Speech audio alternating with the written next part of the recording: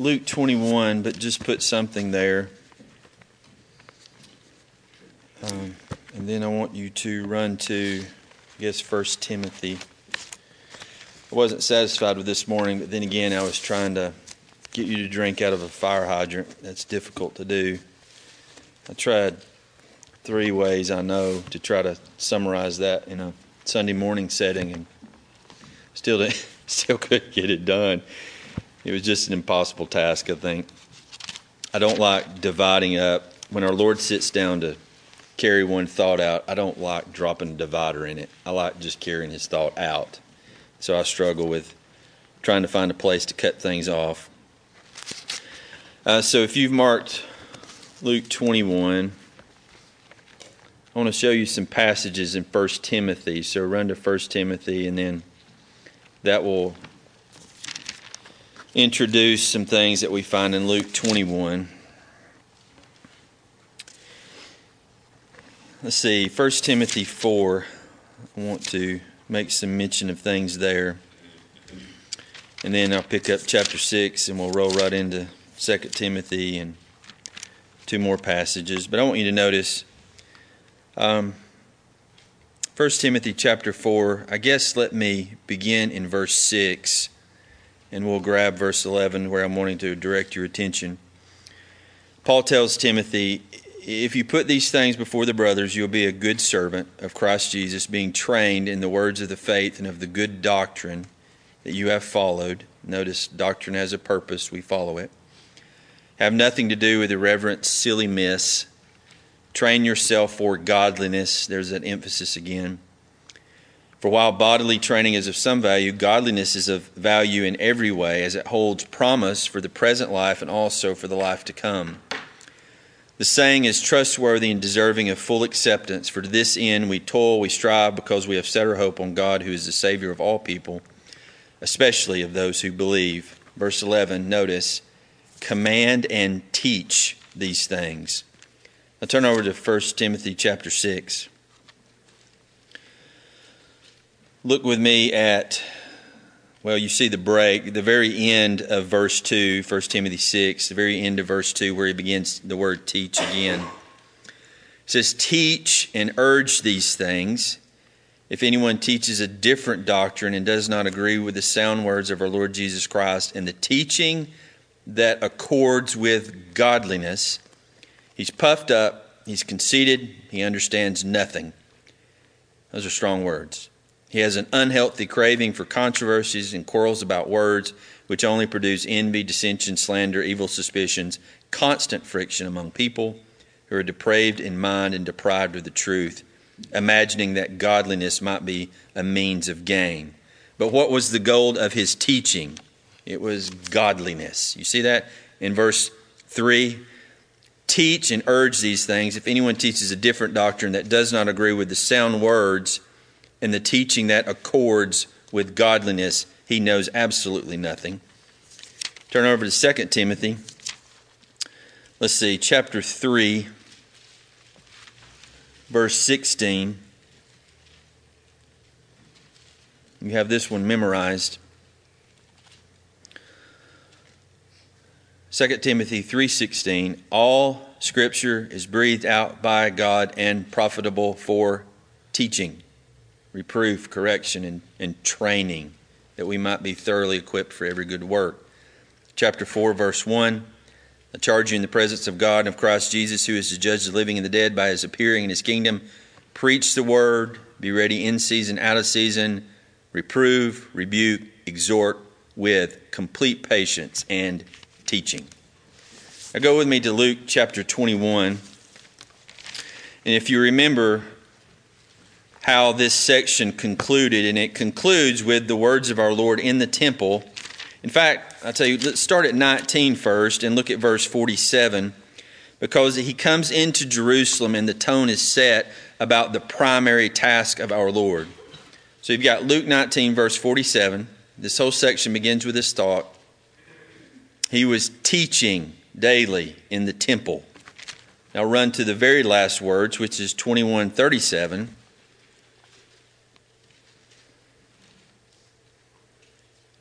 21:37, and every day he was teaching in the temple. And those are the last things that we hear from our Lord before he is betrayed and off he goes to Calvary. And then look back at 21 verse 7, and they ask him, saying, "Teacher, when will these things be?" And he begins to teach them. Now, you know where I am on this, and you're probably not surprised that I would bring it up. But it's the greatest problem in our church, American church, so to speak, in the last couple hundred years. This is the primary purpose of the pulpit, and that was forsaken for other things, and now we reap the benefit and the rewards of that very poor decision. This was the primary task of our Lord. And you think, what if I ask you this question? What was the last thing Jesus was doing before he went to Calvary? He was teaching. He was simply teaching, right?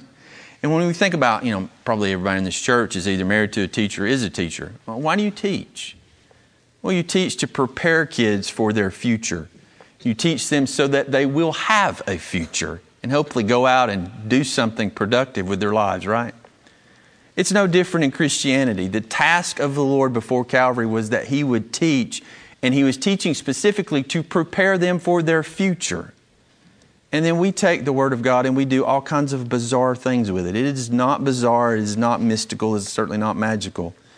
It's what our Lord gave himself to do while he was there. Yes, he preached the gospel, but he was given over to much teaching and much instruction. And so when we come to the last days or the last times, or speaking of the last times, like I said this morning, he's not making bizarre connections about particular days and events in Daniel and Revelation and running around trying to connect the things that happen today and trying to find some overlap in the Bible. He's not doing any of that. He's just simply teaching them. And he tells us in John 16:1, if you're taking notes, jot this down, go read it later on. He tells us in John 16:1, I've told you these things beforehand so that you won't stumble.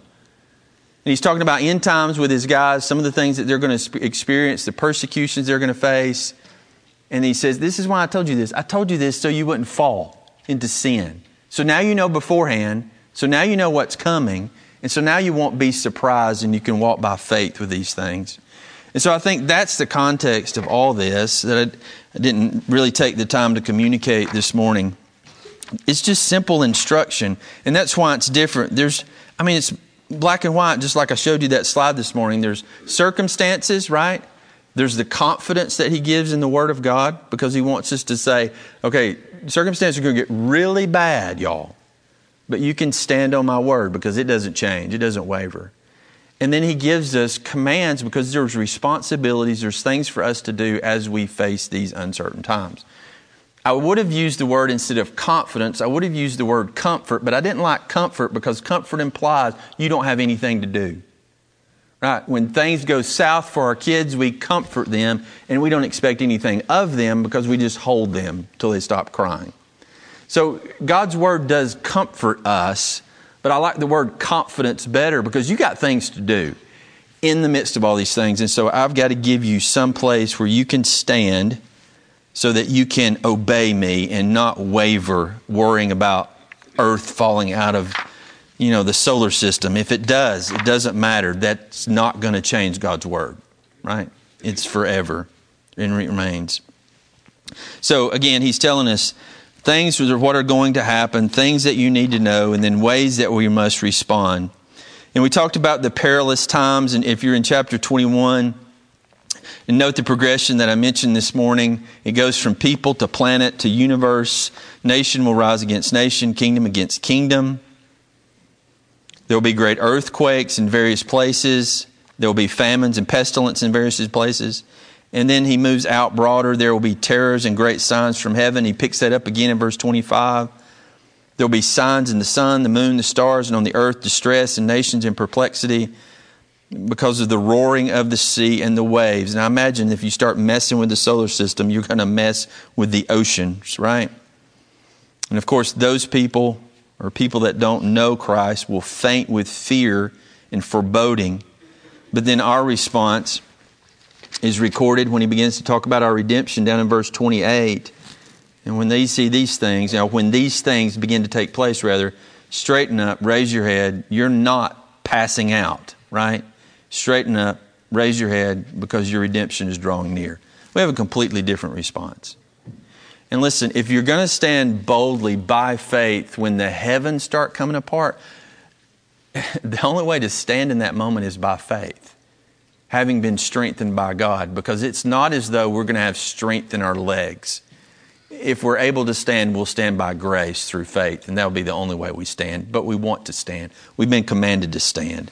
And that's when it comes down in verse 36, but stay awake at all times, praying that you might have strength to escape all these things that are going to take place and to stand before the Son of Man. So he's telling them, you know, I'm commanding you to stand, and I want you to pray that you will stand. But then we remember Jude's doxology, now to him who is able to make you stand. And by the way, it's exactly the same word in the Greek. And that's what the Lord does. And so we're forever finding these things in the text. This is something He does for us. This is something He commands us. And this is something that He wants us to pray for. And so just like, and I'm sure you've thought of this, if you haven't, you will one day soon enough in your dying days, do you not want the faith and the strength to glorify God with your words? You know, when Bill passed away, Bill Tipton, and he and Diane came over to the house, and we knew it'd be the last time we were going to see him, and he wanted me to call my whole family in the kitchen, and he grabbed our hands and he began to pray for us. And he was a dying man. And you know, that doesn't come because we have strength within ourselves. That comes because of the grace that God has poured out on us. But we need to be prepared for days like those, or dying days. And we need to be prepared for days like these, when the world is completely fallen apart. But he mentions that in the perilous times, there will be false prophets. And this is something I didn't expound on very much this morning, and I want to tonight. Look at verse 8.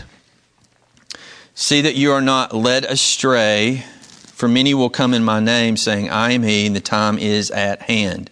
Now, it's interesting when you go back and read church history, there were those who came claiming to be someone. I think some references, I didn't go back and look for those. There were people who came claiming to be the Messiah. But primarily there were people that came that claimed to be coming in the name of the Lord, and they led those people in revolt against Rome. Now, if you remember what we read, give to Caesar what's Caesar's and to God what's God's. That kind of sets an attitude that we have toward our government, right? It's been ordained by me, and you just need to trust me, right? But so these men would come and they would lead Israel in revolts against Rome, until finally one of those men came claiming to come in the name of the Lord, led them in a revolt against Rome, and Rome wiped them all out, burned the city down, burned the temple down.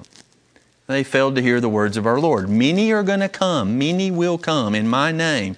And that's exactly what they're going to do. We have to be careful in our day, because I know many people are taking the name of Christ and they're attaching Christ to politics, and they're attaching Christ to reform in our government, and even those who want to overthrow the government in the name of Christ. And all of that's foolishness. That has nothing to do with the gospel of the Lord Jesus Christ. And so we've got to be so careful. I get so frustrated when they put Jesus in the American flag together, or they put Jesus in a political... Jesus and Donald Trump have nothing to do with one another whatsoever. I mean, it's fine if you want to go that way, but it has nothing to do with Christ. Don't be attaching Jesus to world figures or public figures or nations or kingdoms or anything like that. He has nothing to do with those things. And so we have to be careful of these people who are preaching false things, and we have to be careful of people who want to follow along in these false things. There's a long history of people that came and led the church astray. And, now we stand in the wake of that. I mean, we're practically a forest burned down by false preaching. And we just have to walk through all the blackness and find one little flower springing up in the midst of that to understand that's about what truth is left, because we've allowed so much false teaching to go on. Think about 2 Peter chapter 2. Peter says, false prophets were among them, just as there will also be false prophets and teachers among you. And so it hasn't changed. I would say it's grown worse. But then again, there was a great many in that day, but I do know there's a great many in this day. Now, much of your New Testament and I was thinking about this in the context of preaching. Much of the New Testament is written in response to false teaching. Much of them were arguing against something. I think you're in the book of Galatians in Sunday school. That's written as an argument. Somebody had added works to faith, and Paul was appalled at that. And that is his, I guess, hardest letter that he ever sat down and wrote, because someone was adding things, specifically circumcision, to faith. It was faith plus. And Paul went absolutely nuts. But that's, we have to be so careful with faith. We're saved by grace, right? Through faith, right? So we got to be so careful with faith. And then you take the primitive Baptists, who are so opposed to any sort of work, they take faith and they call faith a work. Nowhere in Scripture is faith a work. Nowhere in Scripture. Now, certainly if you take, let's say, the Lord's Prayer, and you go around, we had a church in the Northwest that did this. They were in Portland specifically, and they carried a piece of paper around, and it was basically questions. And they read them 3 questions and asked them if they agreed to these questions, and then they pronounced them saved. Okay, that's making faith look like a work. That has nothing to do with conversion, right? So we got to be careful with that. But at the same time, saving faith is not a work. And you get on the flip side of the primitive Baptists and you run all the way over to Catholic. Well, they've added a number of things to faith. They say they're saved by faith, but then you get to looking at their faith. There's so much other things involved. It's really a system of works, right? And so we have to be so careful to understand the gospel, preach it faithfully, and also raise up these issues when they are being taught against biblical faith or the Word of God. And that's much of what 1 John is about. Turn to 1 John. John's on the attack in 1 John. The more you begin to see some of these things that he's saying, and I'll ask you some of these things, so I won't ramble on for however long myself.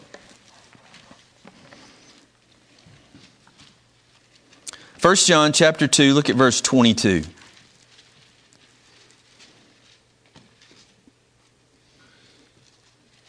Who is the liar? 1 John 2:22. Who is the liar? But the one who denies that Jesus is the Christ. That is the Antichrist. The one who denies the Father and the Son. Whoever denies the Son does not have the Father. The one who confesses the Son has the Father also. As for you, let that abide in you which you heard from the beginning. If what you heard from the beginning abides in you, you also will abide in the Son and in the Father. So one of the first attacks that John begins to deal with is an attack on the person of Christ. He is the Messiah. And anyone that says that Jesus is not the Messiah is the Antichrist. He is a liar and a deceiver. And you think about how many people, and I hear them in the store, I just appreciate everyone's faith, and there's just so many ways to God, right? The Buddhists get to God, the Muslims get to God. In fact, you can hear a very old video of Billy Graham saying very similar things to these that you're just like, what are you saying? No, Jesus alone is the Christ, period. There are no other Messiahs, there are no other Christs, there are no other ways. And so John just attacks this in 1 John 2. But look at his attack in verse 4. You tell me the problem that he's addressing. 1 John 4 verse 2. By this you know that the Spirit of God, by this you know the Spirit of God. Every spirit that confesses that Jesus Christ has come in the flesh is from God. And every spirit that does not confess Jesus, I would add, in the flesh, is not from God. This is the spirit of the Antichrist. So what's John fighting against? Those who say what? Jesus did not, what? He wasn't a man. He didn't come in the flesh. And John is like, if you don't believe that Jesus Christ was fully man, you're the Antichrist. Man, we don't deal with things like this anymore. Right? Well, everybody can have their beliefs. It's okay. And it's not okay. It's not okay. And this is why the church is in the condition that it's in. It's not okay. That's the attitude of the Antichrist. So now we've excluded a number of various religions, or cults that I would call them, on the extremities. Because they don't believe that Jesus Christ came in the flesh, right? Look at 4:15. Whoever confesses that Jesus is the Son of God, God abides in him. What were they attacking? Not the humanity of Christ, but the what? The deity of Christ. If he's the Son of God, he is equal with God. Okay, now we just excluded Mormons and Jehovah's Witnesses, I think. If you mess Jesus up, you're a liar, you're a deceiver, you're a false prophet and teacher. You have the spirit of the Antichrist. You have to get it right about Jesus. Look at 1 John 3. Look at verse 7. This one's a little more difficult. You may get it right out of the gate, but look at verse 7 of 1 John 3. Little children, make sure no one deceives you. The one who practices righteousness is righteous, just as Christ is righteous.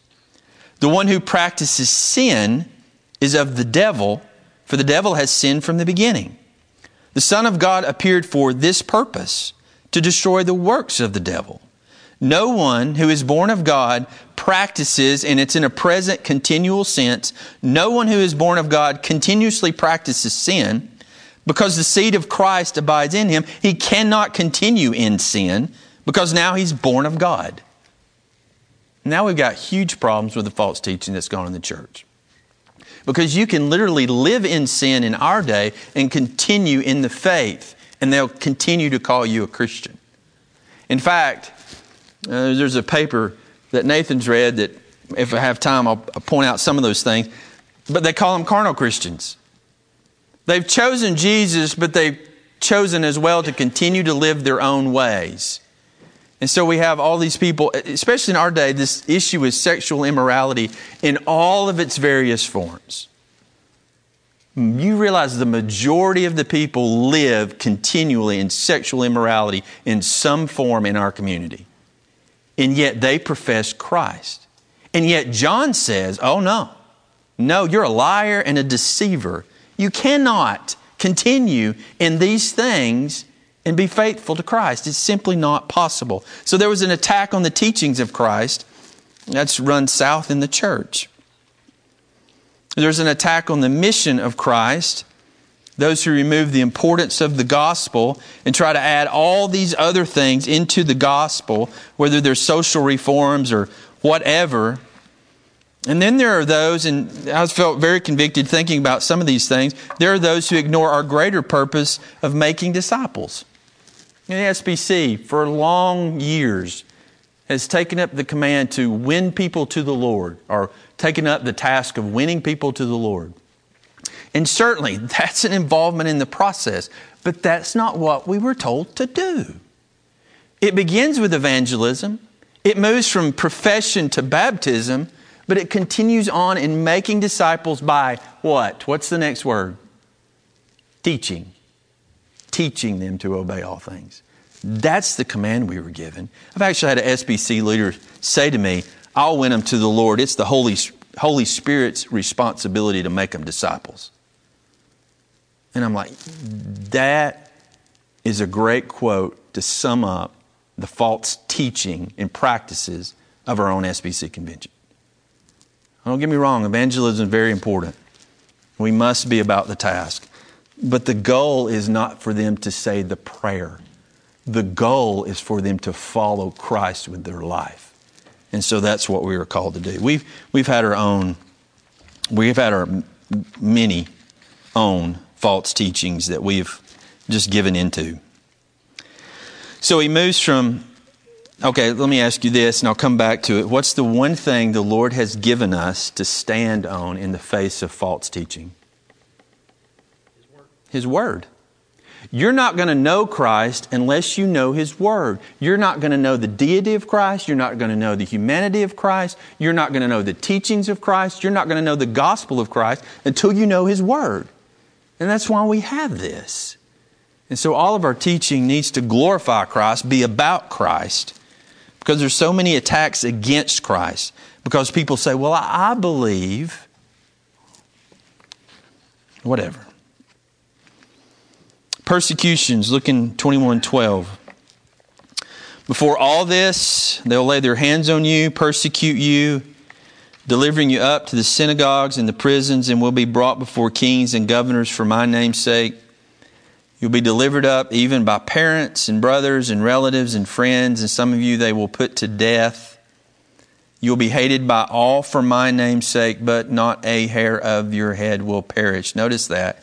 16, they'll put you to death. 18, not a hair of your head will perish. By your endurance you will gain your lives. Now, I sat down and went back through, oh my goodness, the name of it just left me. I'm already there at the age of 51.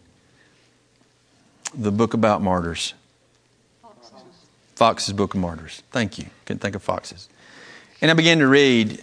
And when it broke out with Nero, because of his, I don't know, man was mad, right? When it broke out with him, do you know how those Christians must have felt? Oh, Jesus is coming. Because he set them on fire for fun. And he just covered them with tar, lit them up, and stood them on street corners just for fun. And believers had to think, man, Jesus is going to come at any time. And he was followed up by Domitian, who was even more brutal and began to kill Christians. And they had to think, as their brothers and sisters were dying, they had to think, oh, Jesus is coming like this afternoon. And then they go into a few years of peace, and then it was followed by one wave after another of persecution and Christians dying in unbelievable and unimaginable ways. In every moment, can you imagine? Jesus is coming. We get into COVID and we think Jesus is coming. I mean, come on, y'all. But that's the knee-jerk response for difficult times, right? But there will be a time that we have to suffer if we're a part of the church. That's the only qualifier that I'll put in there. If we're really a part of the true church, and I say that trembling in my own soul, then we will suffer at some point in the history of this nation. And we'll suffer greatly. But this is what Paul tells Timothy. All who desire to live godly in Christ Jesus will be persecuted. This is our lot, right? This is our lot. Let me finish up this thought so I won't move away from it. Look at verse 12. But before all this, they will lay their hands on you. They will persecute you. They'll deliver you up to synagogues, prisons, and you'll be brought before kings and governors. Notice, for my name's sake. Now, turn with me to verse 17. You will be hated by all for my name's sake. All of that couches the context of persecution. So if you want to know why we suffer, it is for His glory and for His name's sake. You know, it puts you in a bizarre place because you almost want to suffer for His name's sake. Well, we don't have to desire those things, but certainly we should be faithful in those things. And I went and read all these testimonies of these men in the midst of their suffering. And it's absolutely unbelievable. But the reason for some of these things that they say, notice verse 13, your suffering will be your opportunity to bear witness. And here's our one word of instruction, 14, settle it therefore in your minds not to meditate beforehand how to answer them, for I will give you a mouth and wisdom which none of your adversaries will be able to withstand or contradict. That's your one command in suffering. Don't think about what you're going to say. This is about the only time I know of in the text where God actually tells you to be unprepared. I want you to intentionally be unprepared with your words because Jesus says, I'll give you the words. Now, where in the text do we find the Lord faithfully giving a dying believer words? You remember? Stephen. Acts. I won't read it all, but I'm amazed at the words that he was given. So go with me to the book of Acts. It's chapter 7, I believe.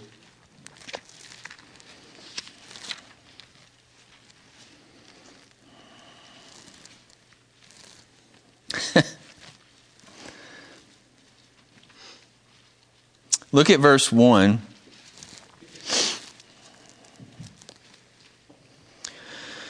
And the high priest said, "Are these things so?" And Stephen said, and he enters into his speech, having been given the words by the Spirit of Christ. "Brothers and sisters, hear me. The God of glory appeared to our father Abraham when he was in Mesopotamia, before he lived in Haran, and said to him, 'Go out from your land and from your kindred and go into the land that I will show you.'" I'm like, time out. That's what Christ gave you to say? Yes. He wanted me to exegete the entire Old Testament. And that's what Abraham does. Those are the words that God gives him to speak before he dies by being stoned. He exegetes the entire Old Testament, showing them how the gospel was being brought forward, right? Now look at verse 48. He gets to the temple. Verse 47, "But it was Solomon who built a house for him, yet the Most High does not dwell in houses made by hands. As the prophet said, 'Heaven is my throne and earth is my footstool. What kind of house will you build for me, says the Lord, or what is the place of my rest? Did not my hand make all these things?'" And then he rebukes them. "You stiff-necked people, uncircumcised in heart and ears, you always resist the Holy Spirit. As your fathers did, so do you. Which of the prophets did your fathers not persecute? And they killed those who announced beforehand the coming of the righteous one, whom you've now betrayed and murdered. You who received the law as delivered by angels, and yet did not keep it."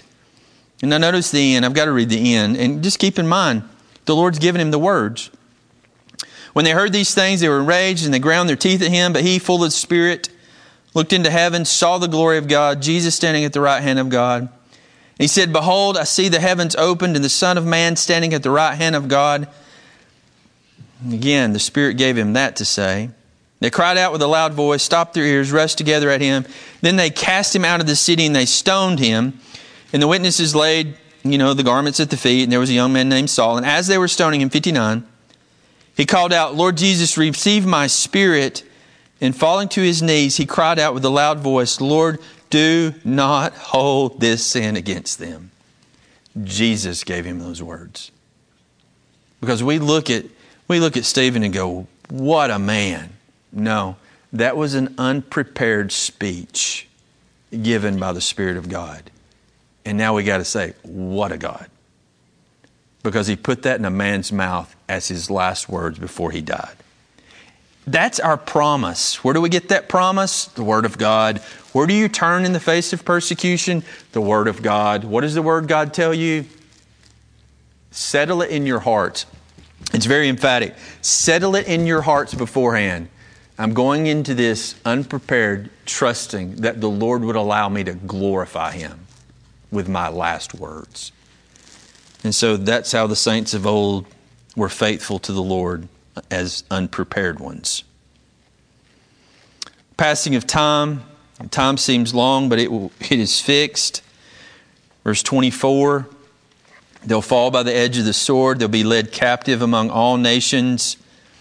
And Jerusalem will be trampled underfoot by the Gentiles until the times of the Gentiles are fulfilled." It's interesting. It's fixed. The end times have a cutoff day, so to speak. Look at 24:14. "In this gospel of the kingdom," I'm in Matthew. Don't look there. Let me just read it to you. Matthew 24:14. "The gospel of the kingdom of God will be proclaimed throughout the whole world as a testimony to all nations, and then the end will come." Look at Luke 12, evidently 21:27. I jotted that down wrong. Look at verse 27.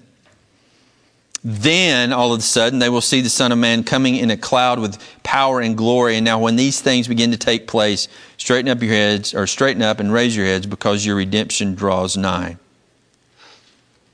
So here's the deal about the passing of time. It is fixed, and when it concludes, it is sudden. It is very sudden. And I couldn't help but think about this. Go back with me to Luke 19.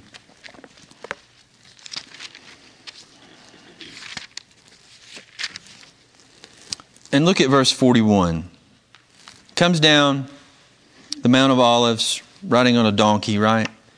You get to 41, he drew near, he saw the city, he wept over it. saying, would that you, even you, had known on this day the things that make for peace, but now they are hidden. For the days will come upon you when your enemies will set up a barricade around you and surround you and hem you in on every side and tear you down to the ground, you and your children within you. They will not leave one stone upon another in you, because you did not know the time of your visitation. See, it's too late.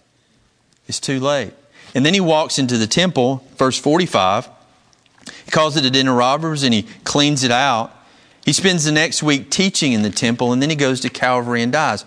All of that came upon them suddenly. And he preached repentance for 3 years, but now all of a sudden he's standing on the threshold of Jerusalem and he's weeping because time's up. And there was no repentance of faith from his people. It's over. There is no further opportunity for repentance, right?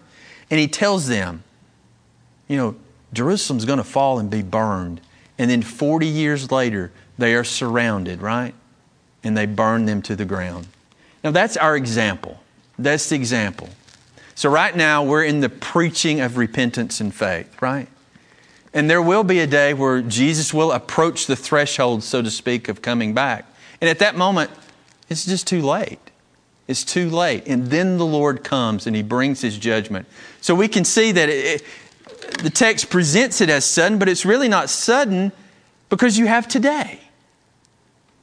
You can repent today and put your faith in Christ, and it doesn't seem so sudden all the more. But you do realize that one day He will stand on the threshold and you will not have opportunity for repentance and faith. And that's when it will seem overwhelmingly sudden because there's nothing left for you to do. That's why I read the passage this morning in 21 where he says it will be like a trap in verse 34. It'll be like a trap for you because you didn't take advantage of the day of visitation or the times of hearing the gospel and repenting and believing. So the Lord comes in judgment, but there is a period of time, the time that we are in now, but once that time passes, there'll be no further opportunity. Now, here's what I find fascinating. Steve and I had a little bit of a conversation about this week. So what is the Old Testament picture that we have that helps us understand the judgment to come on the unbelievers? What's the picture? The exile? Well, the biggest picture. No? Well, the one, Sodom and Gomorrah. That's the one that Jude uses. That's the one over and over and over again we see in the text. Sodom and Gomorrah. You're right about the flood as a picture too. Sodom and Gomorrah is the one that's repeated in the New Testament. Here's your picture of what the godless situation will be like. And here's what I find fascinating. I asked Steve, I said, is Jerusalem our picture of when the Lord returns and judgment begins with the house of the Lord, right? And He lays waste to this corrupt system and corrupt leaders and the corrupt worship and corrupt temples. He lays waste to all that. I said, is Jerusalem our picture? He said, yeah, but don't forget.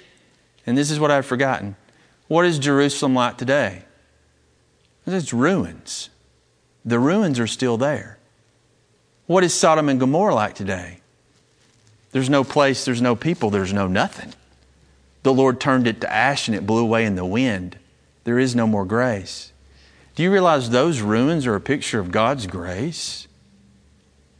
There's still a testimony of God's judgment, but because of the ruins, there's still hope. And in fact, when we get to Romans 11, we will see that hope when the gospel or the time of the Gentiles, right, has been fulfilled. And there'll be opportunity for repentance among the Jews. We'll think about those things when we get to Romans. But that was so encouraging to me. For the church, we're in a terrible sort. I mean terrible. False teaching abounds. All of these things. And yet hopefully the Lord will raise up out of the ruins His bride and extend grace to her. So again, terrible times. False prophets abound. Persecutions. And the one thing that we have to stand on is the very Word of God, right? So let me talk about, because I skipped this, concerning the passing of time. Notice Luke 21:32. We have again the Word of God to stand on. Because he says in verse 32, truly I say to you, this generation will not pass away until everything has taken place. And so it is the Word of God that tells us that God is sovereignly controlling all of these things, right? So in other words, if you remember all those things that I put up this morning, perilous times, false prophets, persecution, this long period of time that seems so long, yet the end we know will be sudden. In all of that, God says, you stand on my word because I've addressed all of that in my word. And my word is unchanging. So we can trust and rely upon that. All right, let me see if I'm going to be satisfied with this, and then I'll ask you for some questions. No, not satisfied. Turn to, let's see, I got to do our commands. Y'all just want to leave without knowing what to obey. Look at verse 34 of chapter 21. In regard to perilous times, God says, this is what I want you to do. Look at verse 34. Watch yourself. Number one, watch yourself. Paul tells Timothy, watch yourself, lest your hearts be weighed down, burdened with dissipation, drunkenness, and cares of life, that the day will not come upon you like a trap. So our first command in regard to perilous times is watch. Now, the word dissipation, it's really unbridled indulgence. It too has to do with drinking or carousing. Drunkenness obviously does, with drinking. Cares of this life, that word can also be translated anxieties. In fact, Luke has already used it in that way, because in Luke 8, this is what the Lord says. As for what fell among the thorns, they are those who hear, but as they go on their way, they are choked by the cares or the anxieties of riches and pleasures of life, and their fruit never matures. So in other words, the Lord's saying, don't get swept up in living here. Don't do that. Don't get swept up in all these things and indulging yourself. And he uses drunkenness as the example, but you do realize it carries much further into this. Don't get swallowed up by the world, because the world is passing away. Watch yourself. Watch yourself. Second thing he gives us in verse 36, stay awake at all times. You remember the Garden of Gethsemane, Peter and the boys? Stay awake at all times, praying that you may have strength to escape all these things that are going to take place, and to stand before the Son of Man. So in regard to all of these difficult times, watch yourself and pray. Watch yourself and pray. It's so hard. You think about how fast life is, because I'm sitting here on the end of children, right? And I'm just like, where did the last 20 years go? Because, Audrey was born, and, life changes, and then all of a sudden it's t-ball and basketball and music, and now we're graduating high school, and now we're moved out of the house and gone to college, and I'm just like, between job and kids, where did it go? And the Lord's like, watch yourself, because in the midst of all that, you can forget what all of this is about and the fact that I'm coming again. So you have to be so careful and pray. And I think one of the most faithful prays is for you to pray, Lord, help me to watch myself. Because here I've gone a month without thanking you, 2 months without thinking about you, 3 months, 6 months. Lord, you think about last year. We didn't come to church that much together. It had a tremendous impact on the church. Because when we get out of those routines and we get out of our faithful walk with the Lord, how quickly we go back to the world, right? Lord's like, watch yourself and pray that you can escape these things. Now, in regard to the false prophets, where is that? I was looking at my notes. Let me just get my Bible.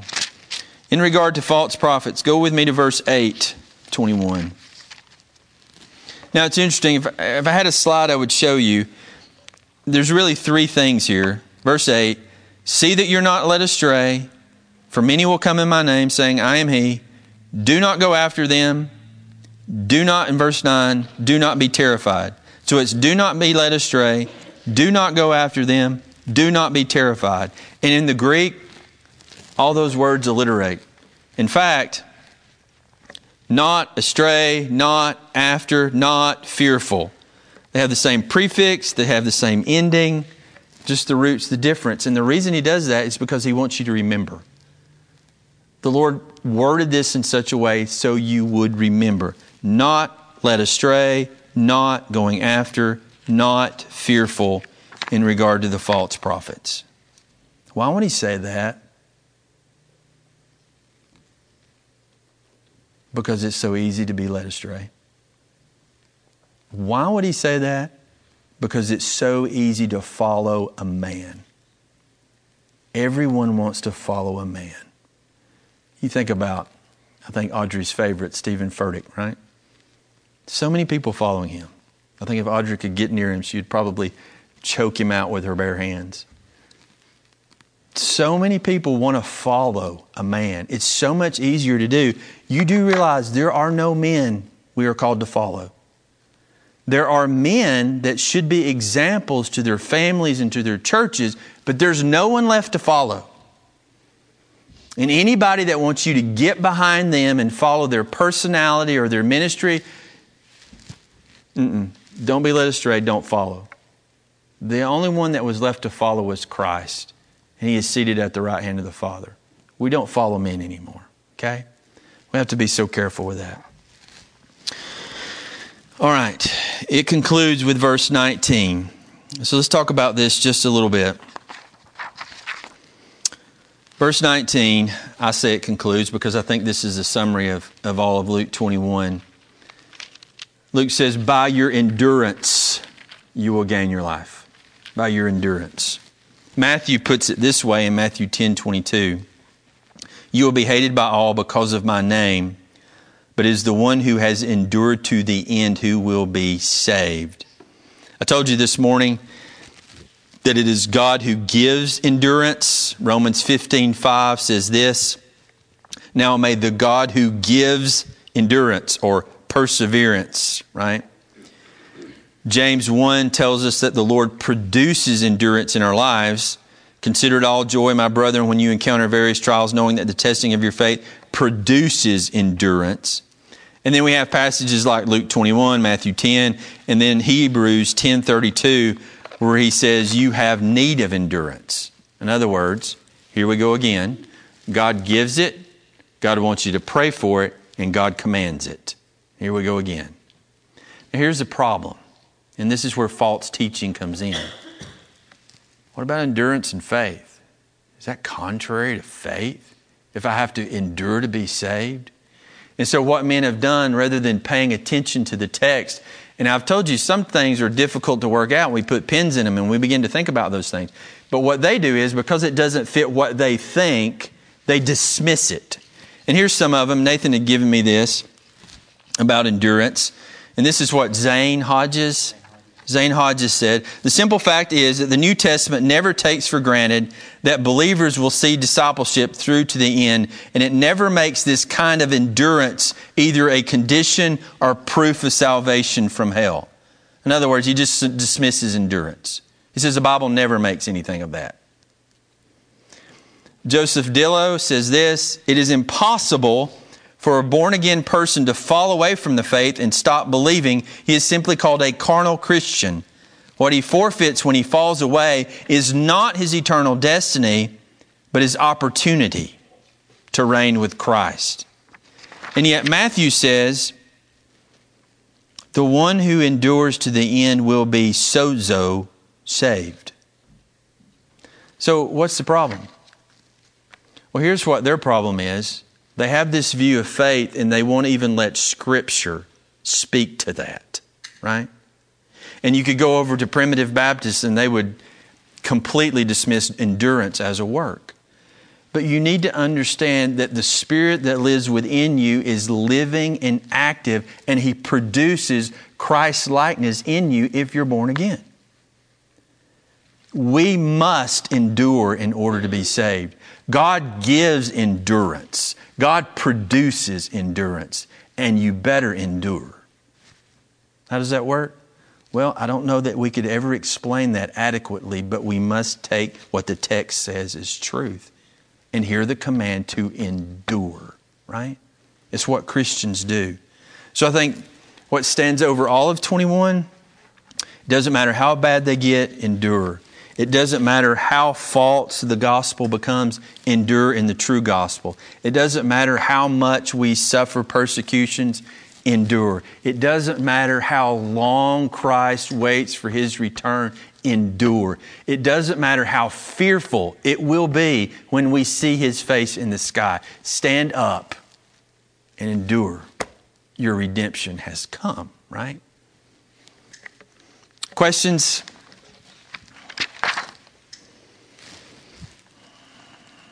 About any of that?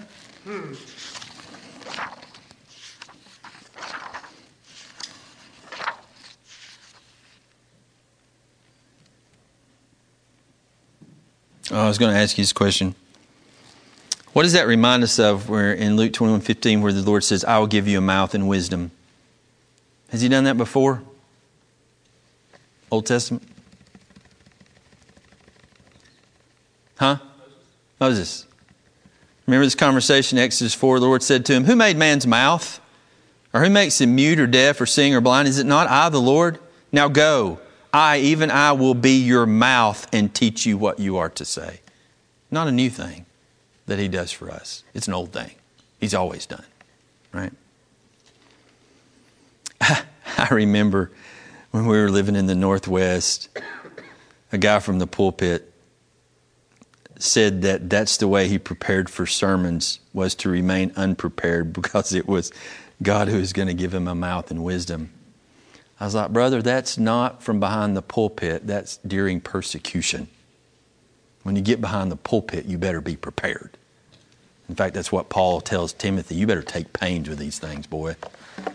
It's not easy. Questions?